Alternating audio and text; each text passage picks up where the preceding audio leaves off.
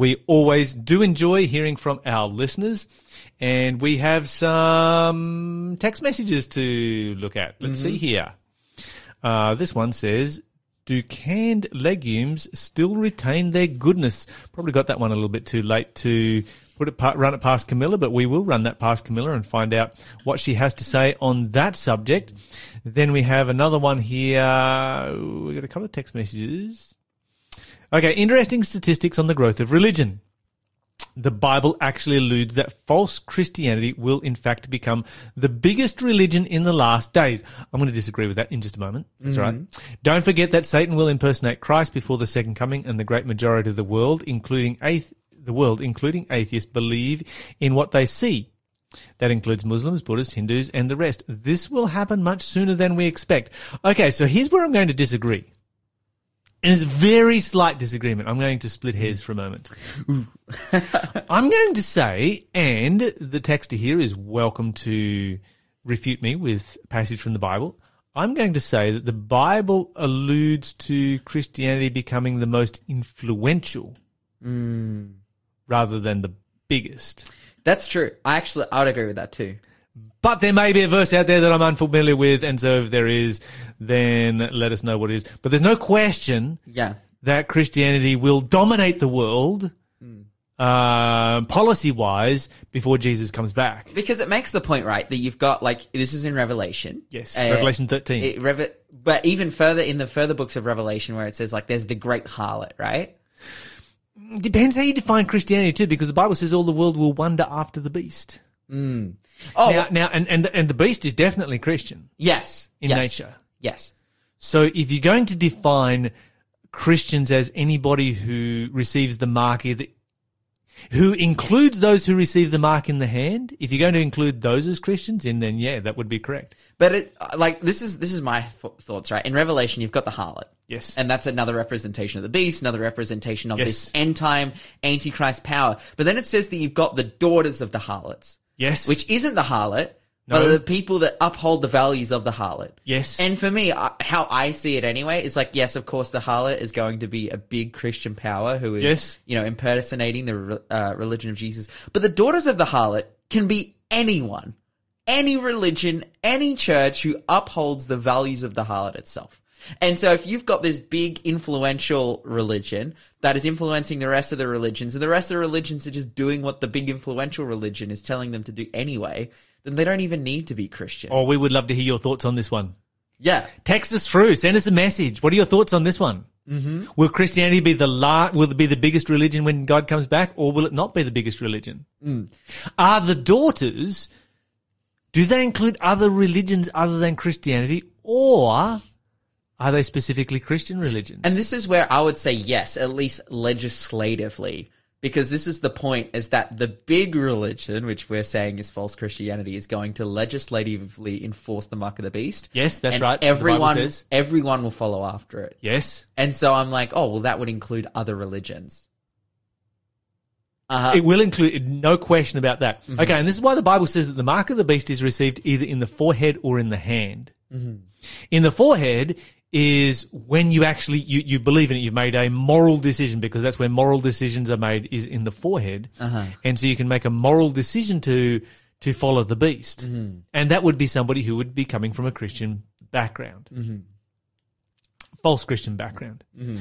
And that we would count as a Christian. But then the Bible says a lot of other people will receive it in their hand, and those are people who receive it out of convenience, out of works. It's a works-based kind of, because the Bible talks about the hand as being a symbol of works.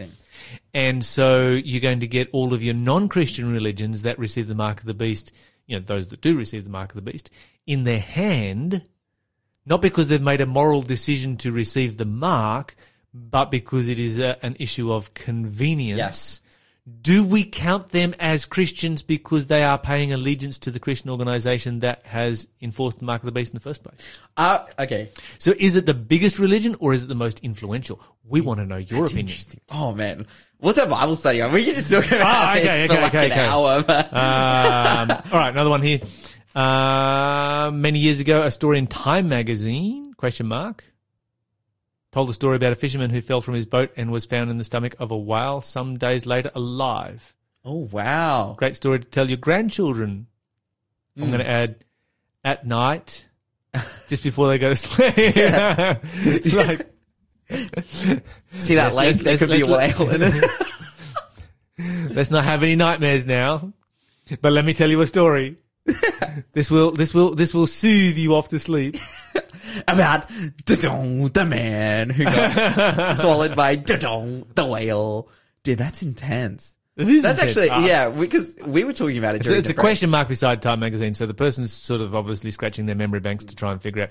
And if somebody can confirm that for me, that would be fantastic. There is a story from the 1800s, from the whaling era, of somebody who was swallowed by a whale that is still hotly debated to this day. Captain Ahab.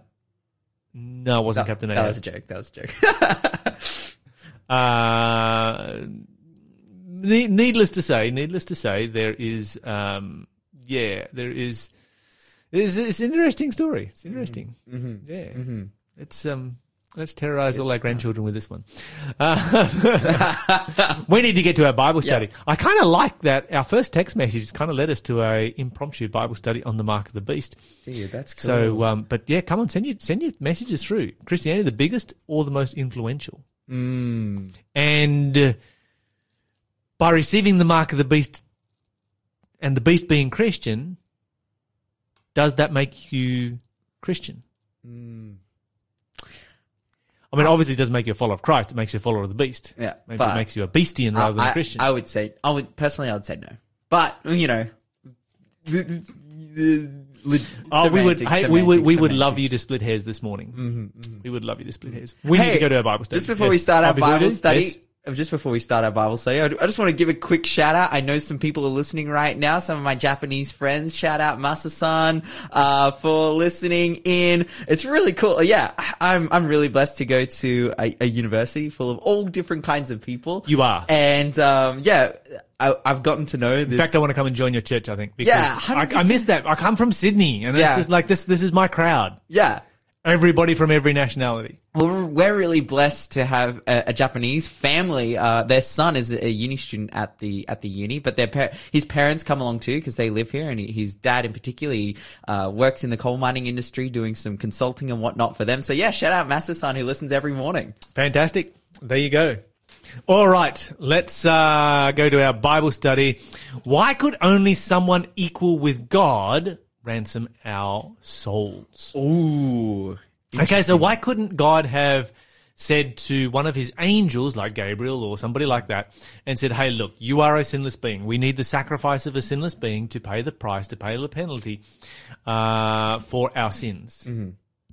So you head over there to planet Earth, and while you're there, then just die, and that'll save me having to die.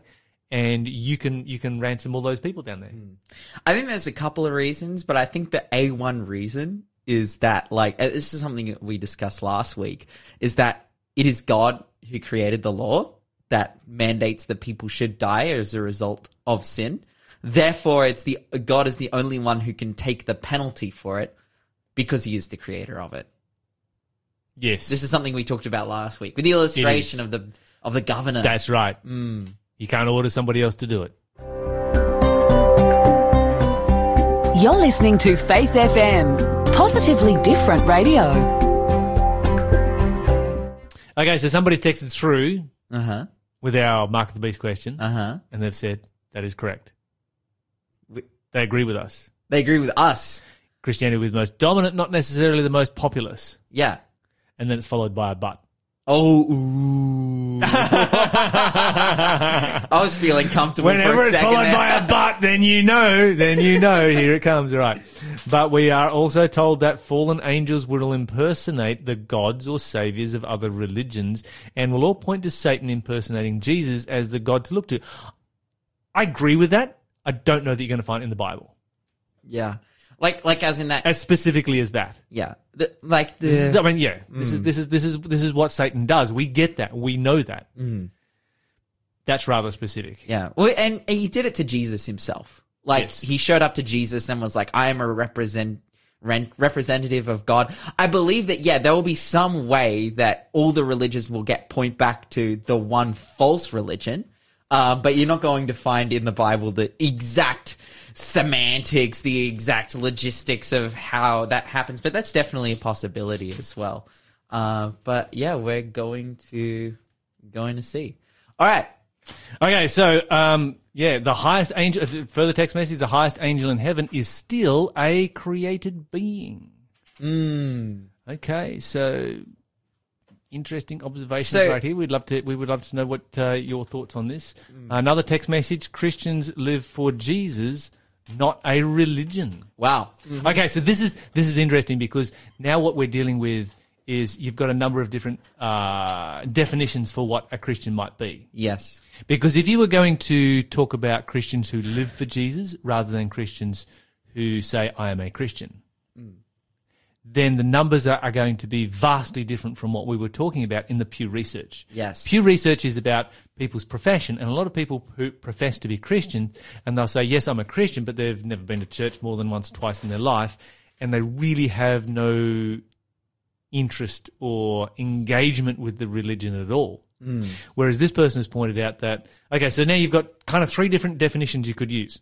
The first is that anybody who pays allegiance to the beast. Well, they're paying allegiance to a Christian power, even though it's not Christian because it's the beast, but a professing Christian power, so therefore are they Christians? Or is it just people who actually put their hand up and profess to be a Christian? Or is it people who have a living experimental relationship with Jesus Christ? So you got three very different categories there. And of course, that third category, none of them will receive the mark of the beast. None whatsoever. Yeah, wow. Okay, so some good comments coming through. We do appreciate hearing from you and hearing your comments here. Let's get back to our study. We were talking about, earlier why someone equal with God, why it required somebody equal with God to be able to ransom our souls. And just another text message coming through clarifying. Not talking about the remnant. No, we understand that. Yeah, we get that. None of the remnant are going to receive the mark of the beast. Yeah, we totally get that. Yep. Okay. Someone equal with God ransoming our souls. Now, this is interesting because you do find on occasions those who would claim that Jesus, at one point or another, had an origin. That Jesus, at one point or another, received life from the Father. Yes. And if that is the case, then that means that the Father predated Jesus, and it means that the law predated Jesus, and it means that Jesus could never be our sacrifice. Yes. Because only one who is equal to the Father and equal to the law in originating the law can give his life as a sacrifice for our sins. Yes. And the law has to be eternal because where there is no law, there is no sin. So the law then must be as equally as eternal as God. Therefore, if Jesus died for us, Jesus also must be as equally eternal as God. Yeah. Because as you mentioned it before, we talked about this illustration last week of the governor who stepped in and took the penalty for his mother's sin, for her crime. She had been caught stealing, and the penalty was 40 lashes, and he didn't want to see her die, but he was the one who had made the law. He could not have, turned to his most trusted officer and said, okay, you stand in and you take it for her. Now, the trusted officer would have been forced to do so because he's under orders. He wouldn't have had any question, there wouldn't have been any question whether he had to or not. He would, and the governor has the power to do so. But would that have been seen to be fair? No. Or just? I love the illustration that you used of because in the same way could have God said to Gabriel, get down there and step in. And even, Gabriel could be unselfish enough To volunteer. To volunteer. Like 100%. Gabriel could be like, listen, I love humanity enough that I would do this. We see people, human beings in our day, sacrifice their life for other people. You know, particularly in military situations, whatever it may be. Like, people give their lives for other people. They step in willingly to do so. But it's not Gabriel's responsibility. No. This is the big point, is that it's not Gabriel's responsibility to enforce or to put on himself the penalty for sin. It's wholly and solely God's. Yes. And so therefore, like, he's the only one who can do it. He's the only one who can step in. Because, if he puts anyone else in there, it's just like the governor under your order. That's not fair. No. It's ultimately force. Like, that's right. Exactly. It's ultimately force, and force does away with love. And even if Gabriel willingly accepted, there's still a level of force there. He's like, because Gabriel ultimately doesn't have a choice.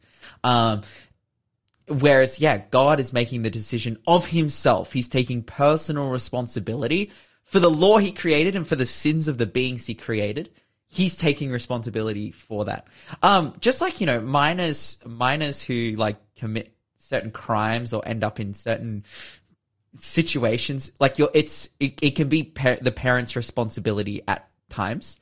There is ultimately situations where, like, you know, people have enough autonomy to, like, a minor has enough autonomy for them to be deemed guilty of committing a crime. But there can be situations where, you know, particularly a young minor, an 11-year-old commits a heinous crime, and that can reflect, you know, there can be some family situations or circumstances that led to that. And so it'll become the parent's responsibility, and they're the ones who will also receive punishment for it. It's the same thing here, like but in a very kind of ultimate sense with God. Like, God ultimately takes responsibility for the law he's created, but also for the creation he's created as well. Which is, isn't that an amazing show of how much God loves us? It is. Like, he takes responsibility for our failures. He doesn't have to. Like, this is something we kind of looked at last year. Yeah, it would make him cold, but he doesn't have to. Like, he's well within his right to not. Like, as a God of justice, as a God of fairness, as a God who upholds, like, equal treatment for all of creation, he doesn't have to, but he does. He steps in, he takes responsibility because he loves us. It's amazing. It is. And it's a level of love that we even find, you know, we find it hard to fathom. You know, I think we've all probably had that experience at one time or another where we've done something wrong. Yeah, wow. And we've been let off. You know, have you ever been let off for a speeding fine? Yeah. Yeah, actually, I got done doing like 20 over driving into Newcastle one time. I was a a red or green P plater, and that's like 20 overs, like license gone for a red green P plater, and it was double demerits as well. It was just like, it was everything about that was bad. But the police officer, because as a green P plater, you have 7 points, and 10 overs 3 points, but double demerits it's 6 points. I had 7 points on my license. And if I had got 20 over, then license gone. Yes. And the police officer came to me and was like, listen, Lawson, you seem like a pretty reasonable person. Because I just fessed up. I was like, oh, look, sorry, I was going over. I've got somewhere to be, but, like, I was going too fast. And he's like, look, Lawson, you seem like a reasonable person.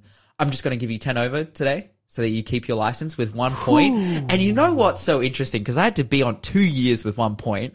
I was such a better driver, like so much more responsible because I was walking on ice. But that is the freedom. That is the freedom that police officer gave me by giving me grace in that particular situation. Absolutely. So you would have felt pretty good towards that police officer. Oh, I was like, thank you. He's like, no, I'm giving you a ticket, bro. You don't have to thank me. And I'm like, dude, you don't understand. Imagine if that police officer had said, look, somebody needs to cop the fine for this. I'll cop it for you. And you didn't even know the guy. Wow. Imagine how you'd feel towards that is God. That is what God did.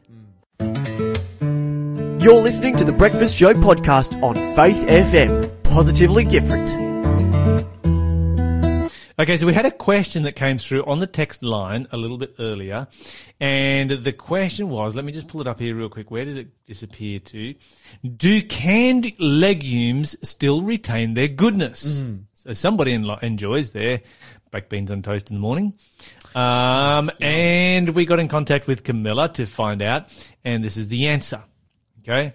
Here we go. Canned beans cost about 3 times more than dried beans. But dried beans can take hours to cook. Mm-hmm. This is the thing with dried beans. They don't actually take hours to cook. You put them in the crock pot or whatever and walk away and leave them. Mm-hmm. Okay? But you do sort of have to be... proactive. Yeah. Mm-hmm. All right.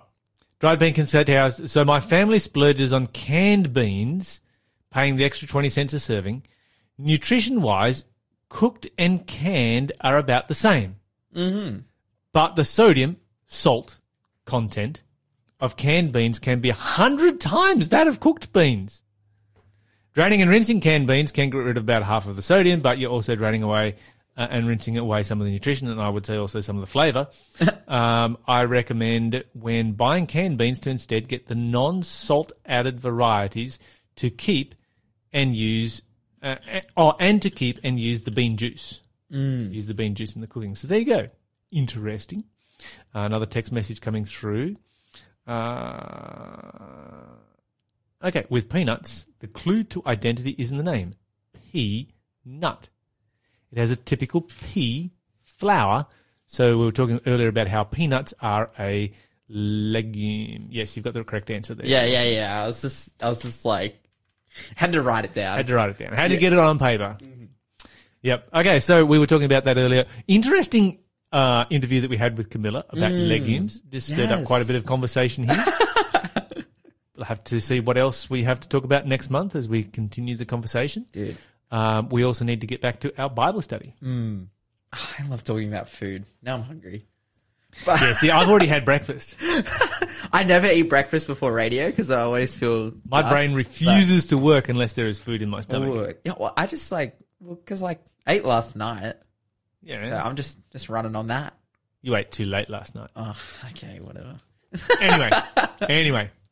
I'm going to read a quote. It's a long quote. I'm going to read it. Okay. But it's really, really good.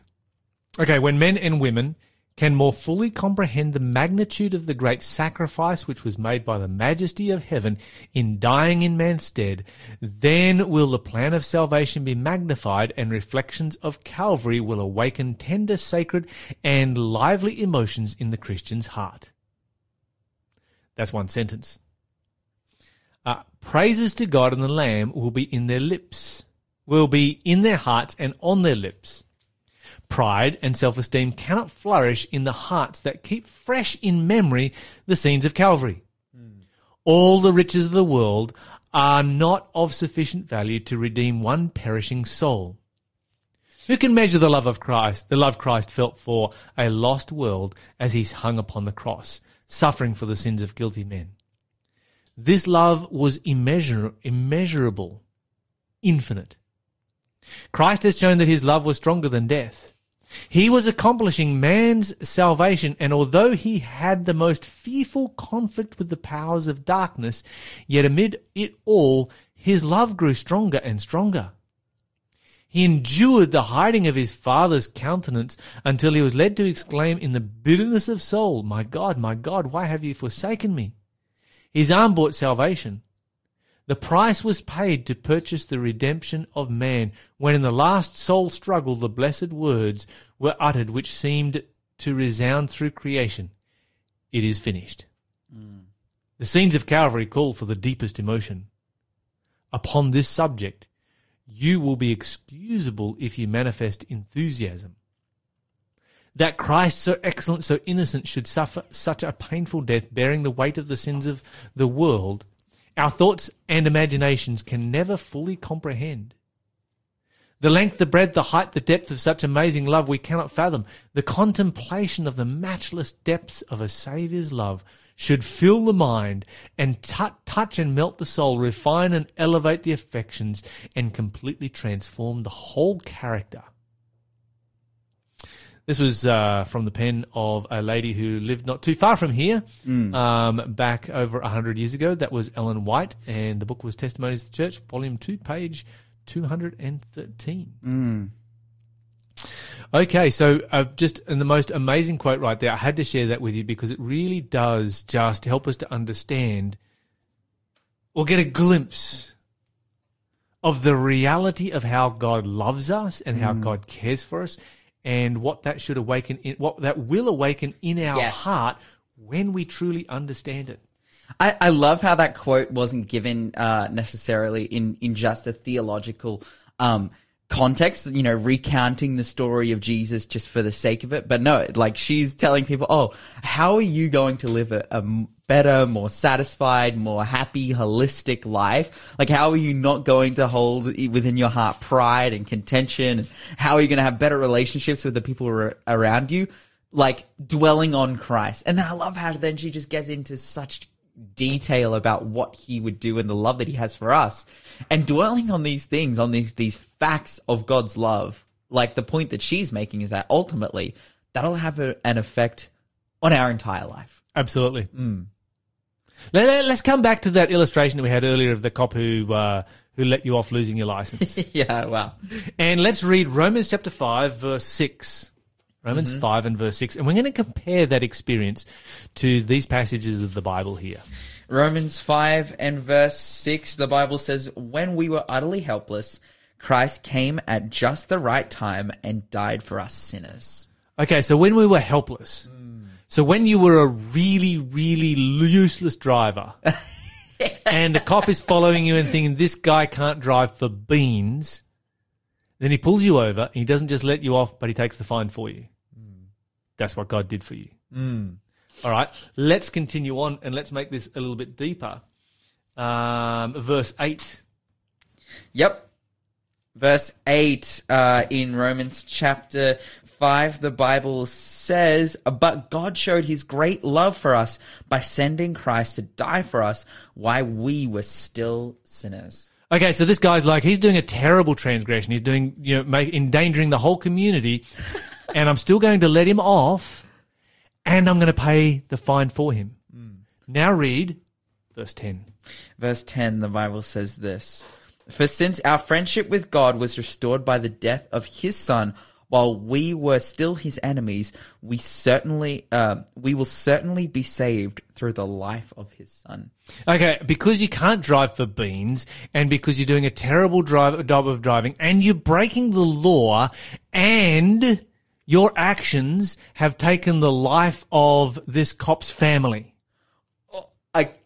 Yeah? Right? Uh-huh. He then lets you off the hook and pays the fine for you. That's what Jesus did. Wow.